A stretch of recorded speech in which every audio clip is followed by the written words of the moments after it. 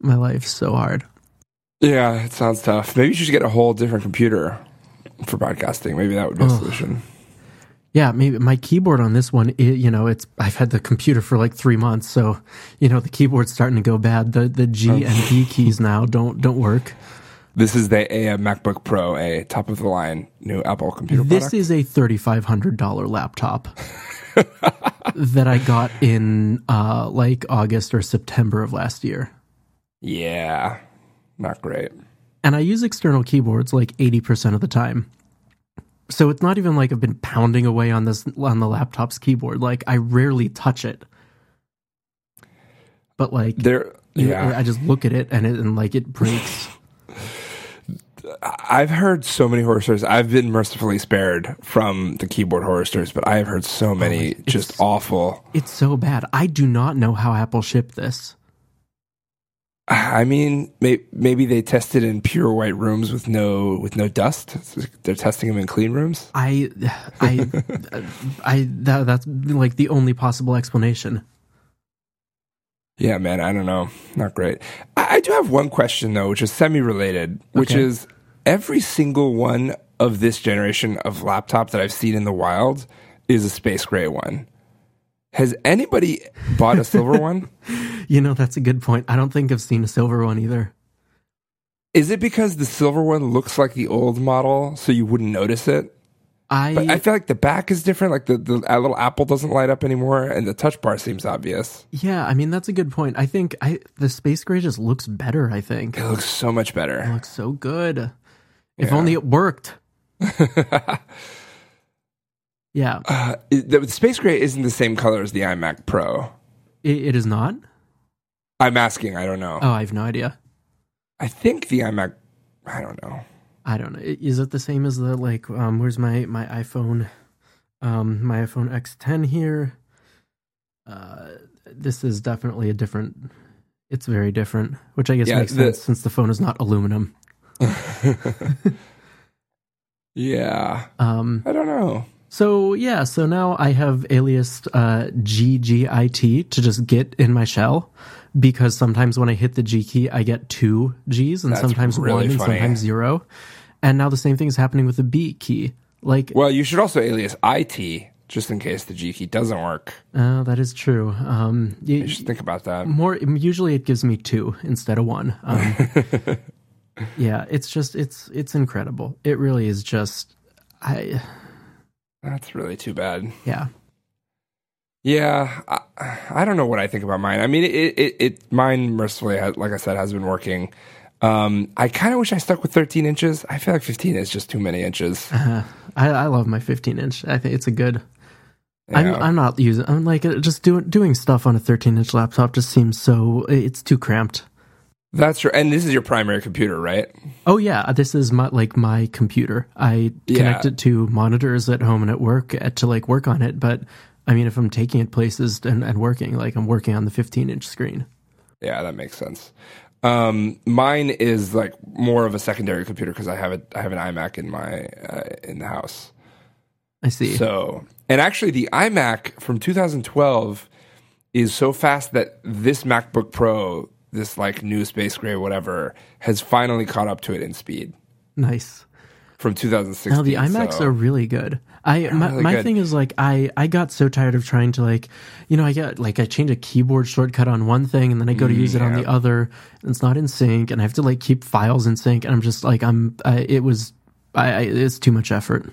Yeah, that's not great. No, I want one system to maintain.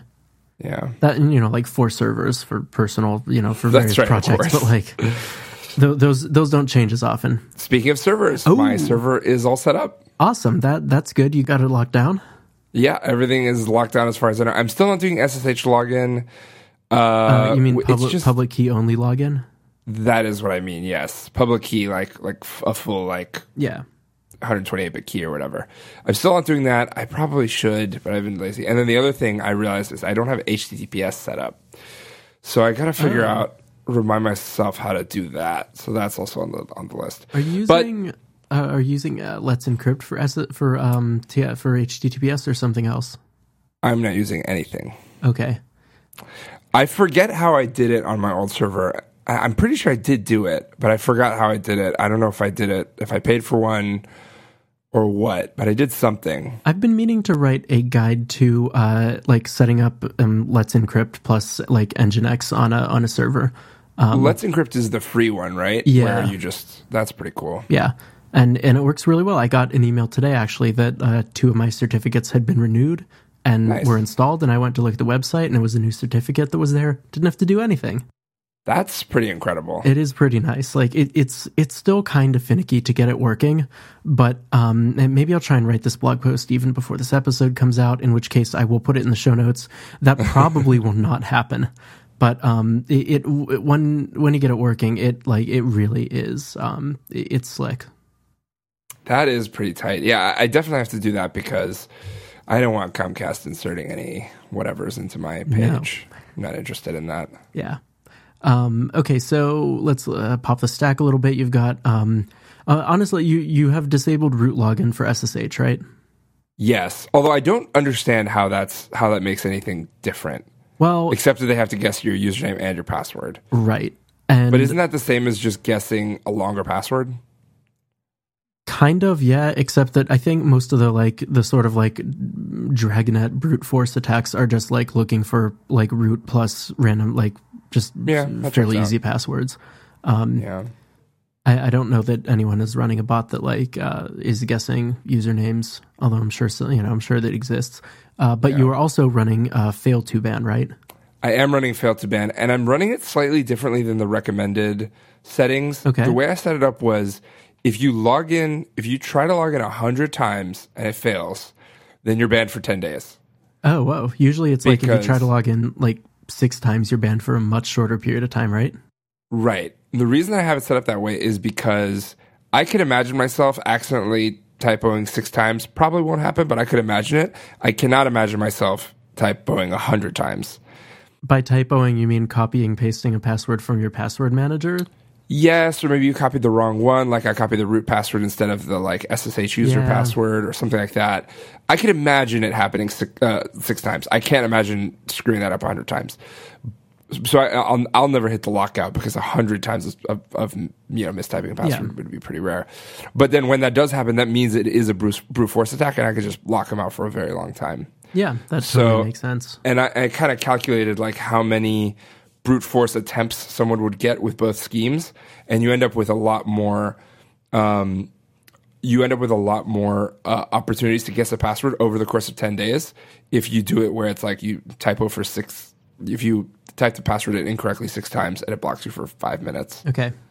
So that's what I ended up doing. Nice. Well, that probably that sounds like a pretty good setup. I that have to probably imagine will work. I have to imagine you'll be pretty good here.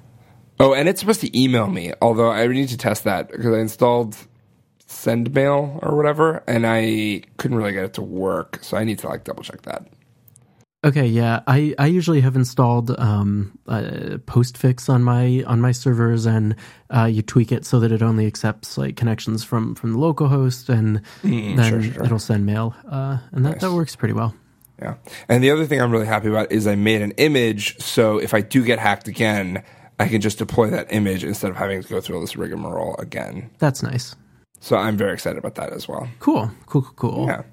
So if you go to my blog, if you've tried to like hit the tag pages, or you've noticed like something's weird about some stuff, that was a problem from the last few months, and now should be resolved, and blog should be fully back to normal. Oh, the other cool thing I did is I made it so when I get pushed to it, it runs Jekyll, so I don't actually have to render it on my side. I can just push the raw changes to the markdown files, and it will render it for me. That is nice. I've been doing just to like render locally and rsync sort of workflow, but either way, like it works. That is nice to have set up on the server. Yeah, the reason I was excited about that was because it would mean I can use working copy on my phone to make quick edits. Yeah, and then just push the edits up. That is nice. That's my hope. Yeah. Cool. What do we want to talk about that's on topic today? I'm open to a bunch of things. What do you feel like talking about? We could finally do we could talk about Swift enums. We could talk about the Swift forums. The enum thing sounds like a pretty cool idea. Maybe we can talk about enums and the Swift Evolution forum at the same time. Okay. And then, if that works for you. Yeah, that sounds great. So cool. Swift forums, they announced this ages ago, right? I don't even remember when. I think I was still an iOS developer then. I feel like it was more than a year ago. I think that's true, yeah. And I mean, I know that everyone on the team has a lot on their plate, but I have created my account on the new discourse-based forums and subscribed to notifications for a couple of the announcement areas. And I haven't used it a lot beyond that, but I've got to say this looks really nice. Yeah, I am very much enjoying it. I also made my account and actually made a topic as well, which went interestingly. Ooh. I don't know if you saw it. No, I didn't. You want to link me to that? Yeah, sure. I'll throw it in the show notes and I'll Slack it over to you. I guess I should open the show notes and Slack on my computer, huh? I mean, either one. So what essentially happened here was one of the things that I think is a limitation of the kind of sequence and collection system in Swift is that some sequences are single pass only, which means if you run through them again, if you iterate through them, you get the values. If you iterate through them again, you may get no values, you may get different values, or you may get the same values. Yeah. And so that makes writing some algorithms a little bit tougher. So one example of an algorithm that you can imagine is each pair. I talk about the each pair algorithm a lot, but basically if you had the numbers 1, 2, 3, 4 in an array, the pairs would be 1 and 2 together, 2 and 3 together, and then 3 and 4 together. And it's a super useful algorithm for if you have a bunch of, let's say a bunch of UI views and you want to install a constraint between them, you can call myViews.eachPair, and then it gives you 2 pairs together as a tuple, and then you can install a constraint between those two. And then you don't have to do that dance around, okay, well, let me get the index and then do index -1 to get the previous element. You don't have to do that anymore. It just kind of handles it for you. So when you write that algorithm for a multipass sequence, it's real easy. It's just a zip, and it's a one-line thing. So it's really easy to write it for a multipass sequence. But because not all sequences are multipass, you have to basically, when you write this algorithm, handle the fact that sometimes there may be single pass sequences. So the way you do that is you hold on to the first item, then you unqueue the second item, put them together, and then iterate that, and then get the third item, pair it with the second item, and so on. It's a little bit tougher to write. It's a lot more code for sure. You could check in the thread if you want to see my implementations. And the reason that we have this single pass requirement when we're dealing with sequences is for a vanishingly small number of edge cases. So one of them is randomly generated numbers or randomly generated anything. So that's one. Another one is sometimes people use sequences to read from sources that are transient. So if you read from the network, for example. So that's another case. And then there are some cases where there's one particular case in the standard library where both the sequence and the iterator are the same object and it's a class. So when you get the iterator to iterate through it, and that's mutating as you iterate through because the iterator is kind of a destructive cursor, you're also destroying the sequence at the same time. Which I don't understand why that code is written that way, but it is.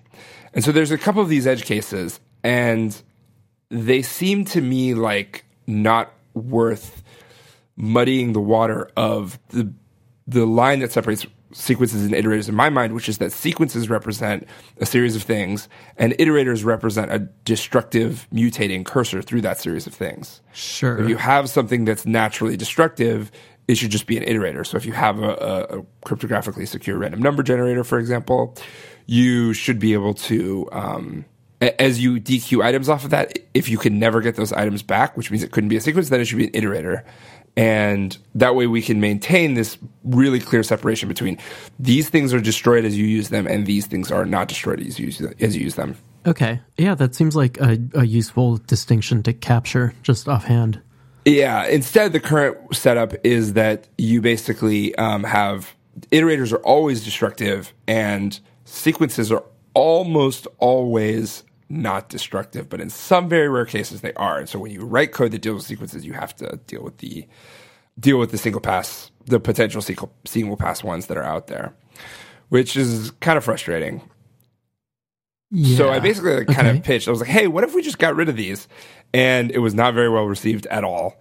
What we're talking, I've been like reading through the or not reading. I've been kind of skimming through, and it generally seems like people do not like this suggestion. No, they really don't. Which I was a little bit surprised by, but I it's the community like that. That is a thing that this is like kind of a place they've done. And it's also, it's 4 years into the development of Swift publicly, or like, once it was announced. And it's probably pretty late in the game to change this kind of thing, even if it is a small change. So I respect that. But it seemed like a good change to me, but a lot of people didn't agree, which is fine. So that was my first thread on the new Swift Evolution forums. Yeah, so I'm coming at this without actually having read this thread since you just linked it to me. The one thing that stands out is someone in this thread pointed out that, I'm not sure which side he's on, but it says the sequence protocol has a syntactic meaning that instances can be iterated with a for in loop.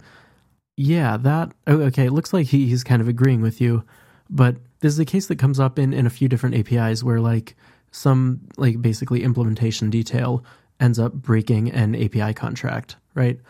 Like, kind of. In this case, the contract is that you can only assume that a sequence is ever iterable once. Okay. Yeah. And so if you are going to need to use this sequence more than once, you're responsible for implementing some sort of buffer.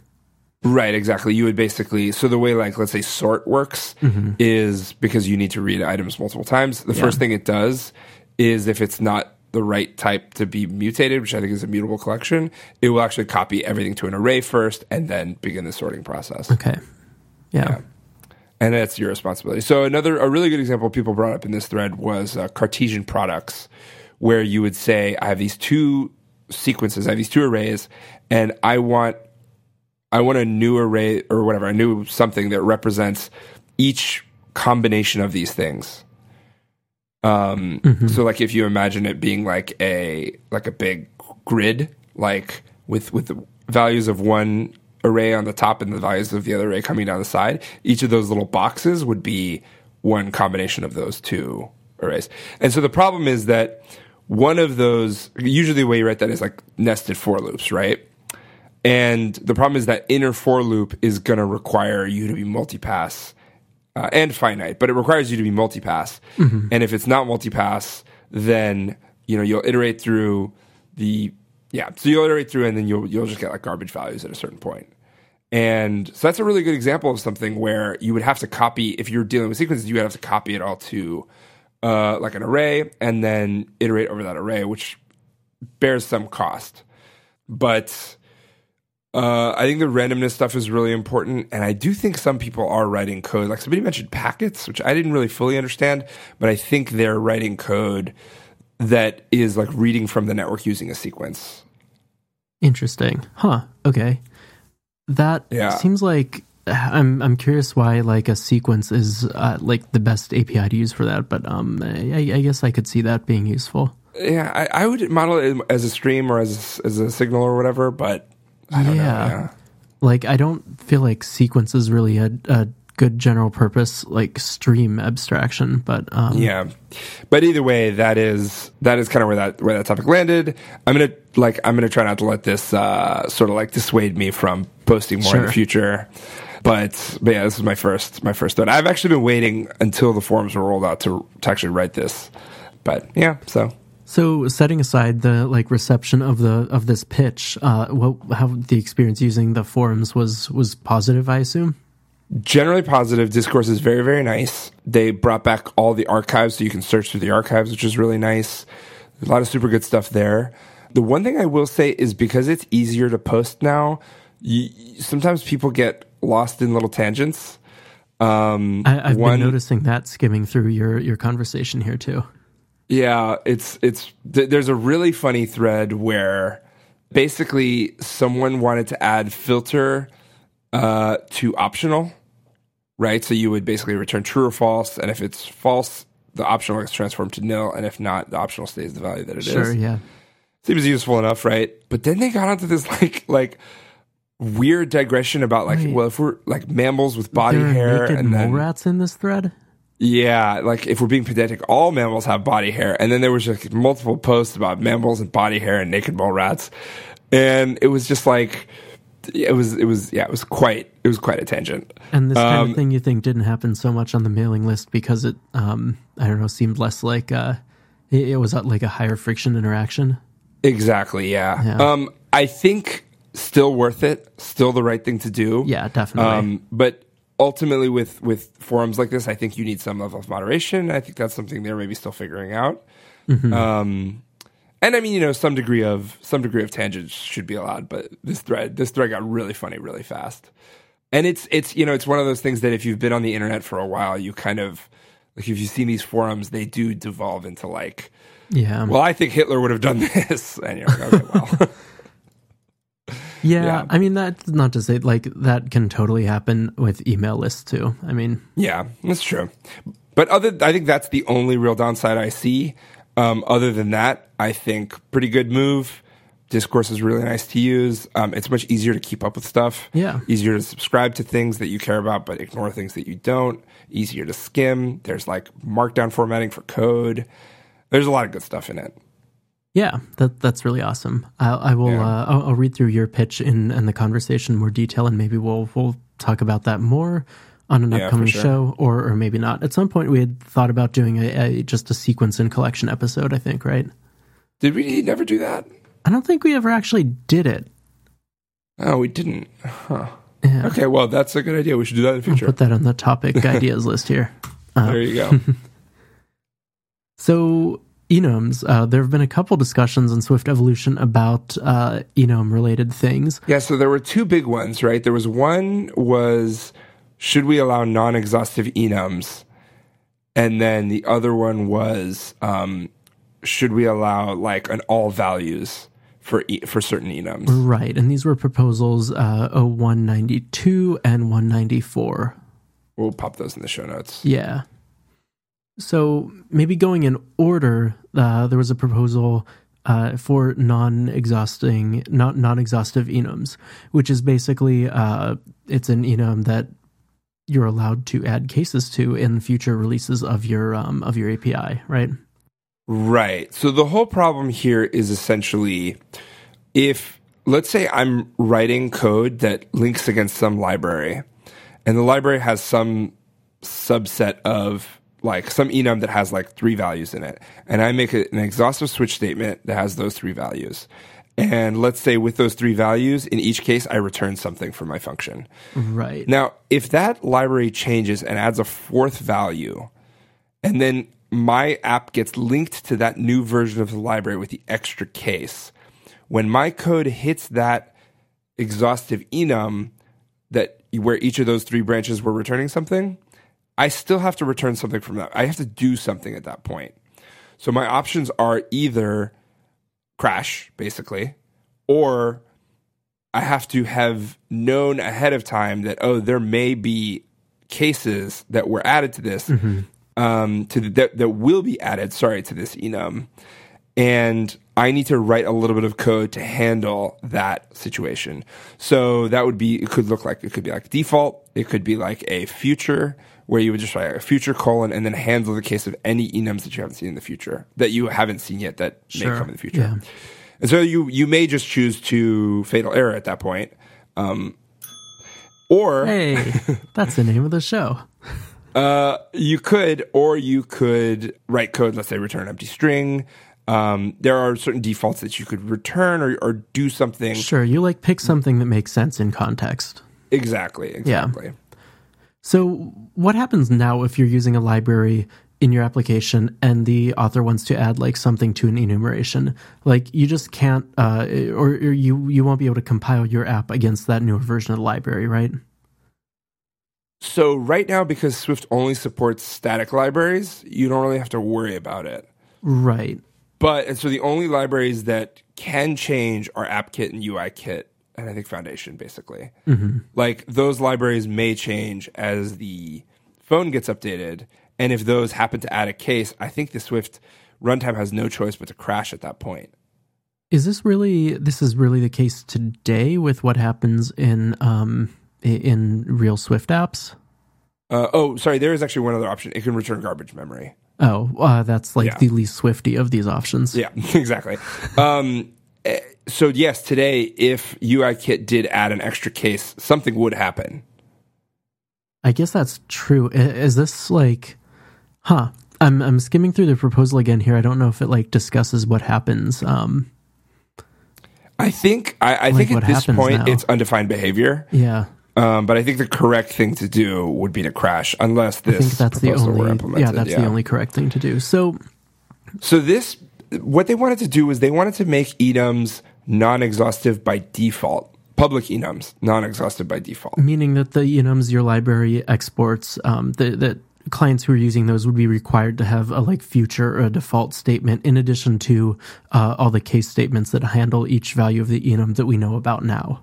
Exactly. Right. And then like if you wanted to opt out of that, you could add like @frozen or like @exhaustive or something to mark your enum as saying this is never ever ever going to change. Right. So you can imagine like optional is an enum that is never ever going to change. They're never going to add another case to optional. There's like a quantum or Schrodinger's cat joke here, but sure, yeah. Yeah. So they're never going to change that. They can freeze that. But then something like, and like days of the week, assuming Gregorian calendar, blah, blah, blah, also never going to change. Sure.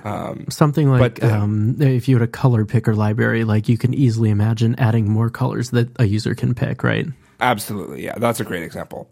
And so for things like that, those things you would just leave as is, or you could add like non-exhaustive as a special keyword. Now, the interesting thing was that the feedback to this was very, very strong. Strong in which way? Mostly negative. Really? Yeah. Why? How? I think a lot of it stemmed from the fact of there was a couple of components. One component was the fact that it was non-exhaustive by default. And so I think people kind of were triggered and they were thinking about the like open versus closed classes, final classes. I think they were kind of reminded of that situation. And so there was that component of it. There were also people who were saying like, this is not going to like solve the problem of binary compatibility. So let's just not do it at all, essentially was the argument, which I'm not giving it a fair shake because I don't agree with it. But essentially the idea was like, if you're writing a library, like it's your responsibility to make sure that your library's behavior doesn't change, except on, let's say, major version updates, assuming you're using semantic versioning. I mean, so sure, it's your responsibility, but what's the problem with putting in place tools to help you, like... I am not sure. I don't know. But yeah, people... It's also your responsibility not to like dereference null pointers in C, and yet all software written in C is horrible. Like, right. That's a perfect example. And like, I think you would want help from the compiler where you can get it. And also, most of the people who were talking about it were people who write apps that they're not necessarily exporting modules for other people to use, so they wouldn't really have to worry too much about it. That's one thing that's striking me is this really only affects a small number of authors and a relatively small number of lines of code. Like this affects people who are writing libraries that export public enums, which are fairly rare. Yeah, I mean they're there, but yeah, like it's not like there's not like millions and millions, No, it's not it doesn't seem like a change that touches a huge number of lines of code. Yeah. So one thing that people recommended was instead of doing this, why don't we change the UIKit export layer, and instead of exporting UIKit's C enums as Swift enums, let's export them as Swift structs that are backed by, let's say, an integer. And then the only way that you can construct them are with static methods that have the same names as the enum cases. That seems kind of ugly. But in practice, it would look exactly the same, except that you would no longer be able to exhaustively switch over it. And so it would force you to add a default case. Okay. So this was a solution some people liked. But that solves it. That's not a general solution here. Yes, but also the enum, exhaustive enums isn't a general solution. Isn't a general solution for binary compatibility or for this specific problem? Even this specific problem, because you could just put exhaustive and then change it in a future version. Sure, but I mean, you could... force unwrap optionals. Yeah, yes, at some point you can do something like stupid and ignore a warning. Yeah. I still think this is a good change, and I think the core team also thinks it's a good change, so I think it's one of those things that's going to happen no matter what. Okay. This is going to be one of the cases. I mean, this should surprise none of our listeners, where I think this seems like a good change and think it should be accepted. Yeah. I agree. I like this change. I think it makes total sense, and I think... Yeah, one of the other criticisms was, what are you going to put in that future case besides just crashing? Yeah, and I mean, yeah. But I think you should get the choice. There are definitely, and I think there are definitely cases where there actually is a sensible default, or it is a recoverable condition. Right, or you can turn that into an error and then bubble that up through the UI. You could just... I mean, I don't know if this is ever something that should really hit the UI, but I mean, I'm sure there are cases where there's reasonable program behavior. Yeah, for sure. And so, I don't know, to me it seems like a good change, but a lot of people really did not like it. So that's really surprising. I don't know where... I guess it says returned for revision... Review author, here we go. So here's the link to the kind of summary of the feedback. Okay. In terms of naming, most people seem to like Frozen. Is a great soundtrack. I haven't seen that movie, but there were some good Frozen puns in this thread, actually. Oh, that's good. Shout out to Dave DeLong. I don't have time to follow this stuff. I wish that I did, but I just don't have time to follow Swift discussion or Swift evolution discussions. Yeah, there's quite a bit about it. Well, that's why you have me, and that's why people listen to this show. I know, I appreciate it. That's why I listen to the show. That's right. Yeah, so I guess most of the feedback he took was, more seriously, this discussion has convinced me that it's worth including what the proposal discusses as a quote-unquote future case. The key point that swayed me is that this can produce a warning when the switch is missing a case rather than an error. So they want to maybe use a warning instead of an error. I know people won't be 100% satisfied with this, but this seems like a reasonable compromise. And then he talks about the bike shedding, about the name. I think Frozen is a fine name for Frozen enum. It's actually, I think that's more clear generally than exhaustive. Yeah. Right. And then I think future is a good name for the thing. But I think the names are pretty... So my one note, would you have a future in addition to a default case? Or if you have a future, does that mean that you don't have a default case as well? So if I'm understanding the problem right, if you have, let's say there's 3 enum cases right now, and it's non-exhaustive, it's non-frozen, you would basically, if you had 3 items, you would have a future. But if you had 3 items in your switch statement, so if your switch statement was exhaustive, you would still need a future. Okay. But if your switch statement only had 2 things in it, you would at least need a default, and then I guess the future part would be optional. That makes sense to me. Yeah, I think it would be odd to have a default and future case, but I guess there are situations where you might want to do that. Yeah, I could imagine a situation, but definitely you don't need to have both. Yeah. Okay, that makes sense. But I don't know. I haven't actually reviewed anything, but that's just kind of my intuition. That really is that's my gut feeling. Yeah. Okay. So are those the only revisions? The future case and some naming changes? I think so. Yeah. Cool. In that case, and this proposal's from. We should mention Jordan Rose at Apple, who's on the Swift team. Mm-hmm. Cool. Yeah, he might be on the core team. I can't remember who's on the core team and who's not. Yeah, I guess I'm not totally sure who's where, but I guess the correct thing to say is that's a name which comes up in Swift discussions fairly often. Yeah, he definitely does work on it, but he's not on the core team. The core team is Ben Cohen, he's Airspeed Swift. Okay. Chris Latner, Dave Abrams, Doug Greger, Joe Groff, John McCall, and Ted Kremenek. Nice. Yeah. So that's this sort of exhaustive enum proposal. Okay. So kind of moving on, I guess, from proposal 192 onto proposal 194, which is, it looks like this is a proposal from outside the Swift team. Is that right? I don't know. Brent Royal Gordon definitely is not on the Swift team. The other names I've seen a lot, but I don't know if they work on Swift. I don't think they do. I would guess they would have Apple emails. Yeah, that's a good indicator. Okay, so this is a proposal for derived collection of enum cases, or like there's been so much discussion over the last several years over like having some way to get all cases of an enum. And that is something that is just useful. I hope we can all agree it's useful. It's maybe not useful in all cases, but like it is useful to be able to just get a list of like everything in an enum. I have personally needed this, albeit in Python, not in Swift, but I needed this for like something I was doing earlier this week, and it's Tuesday, so that's for something I was doing yesterday. I used to use Sorcery to generate this stuff, or like that case countable. Oh yeah, shout out as always to Sorcery, which is a really cool piece of software that helps that has helped paper over a lot of things like this that are just really useful to have that Swift doesn't give you. Yeah, for sure. There's also kind of another trick called case countable, where you like, as long as the enum is int backed, you kind of start from 0 and just try to initialize it and see what happens. Yeah, but until you get a nil. And such a hack.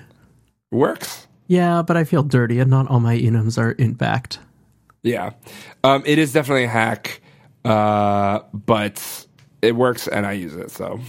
So, I mean, sure, and you shouldn't not use it. It's possible to do it safely. It just feels dirty, but it is. You have to iterate through all of them just to get them, instead of just getting one static collection, which is what this proposal aims to fix. Right. So how does this proposal aim to fix it? And I say this with a caveat that I have not read this proposal yet because, as mentioned, I don't have time. I wish I did. So the way that this works is this proposal suggests a protocol that they're calling value enumerable, which I'm sure everybody will bike shed to death. Oh, of course. But basically, if you conform to this protocol, the compiler derives an all values implementation for you, assuming that you have no associated values.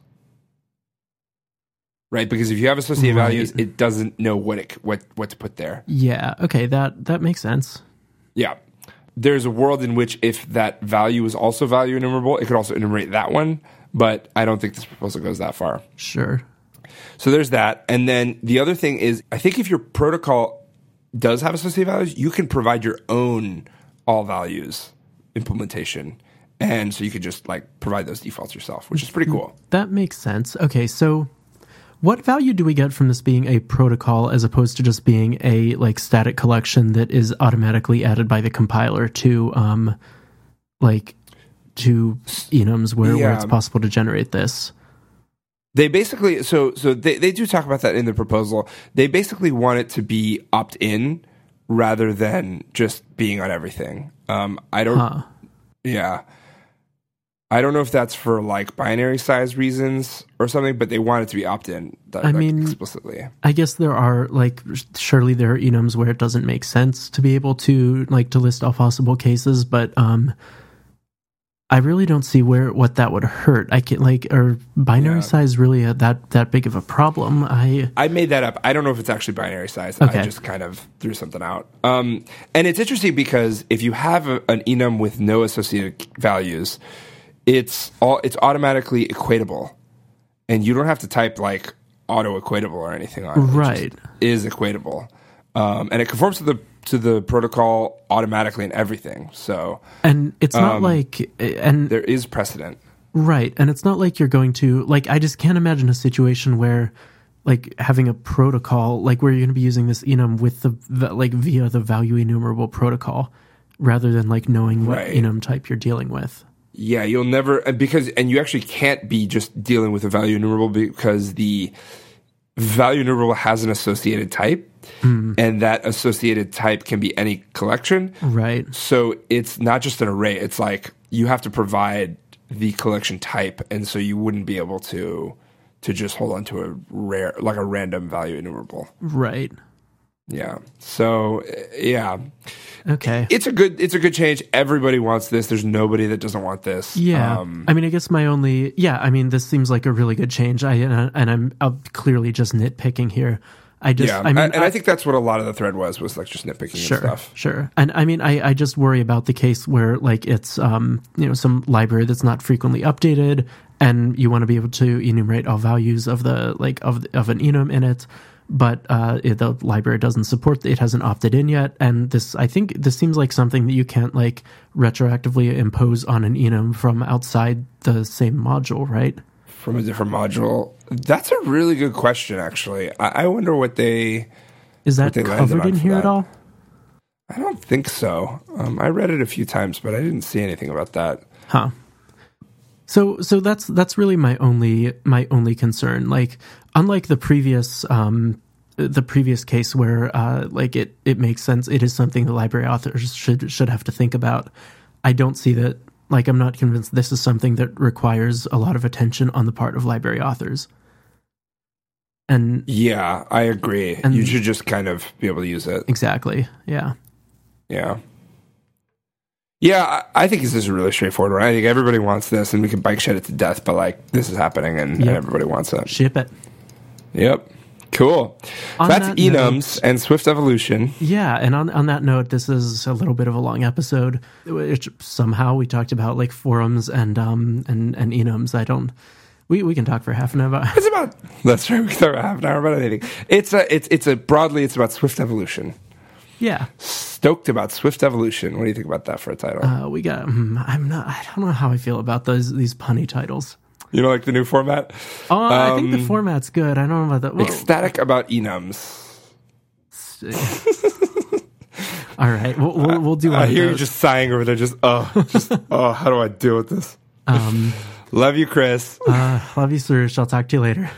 Bye. Bye.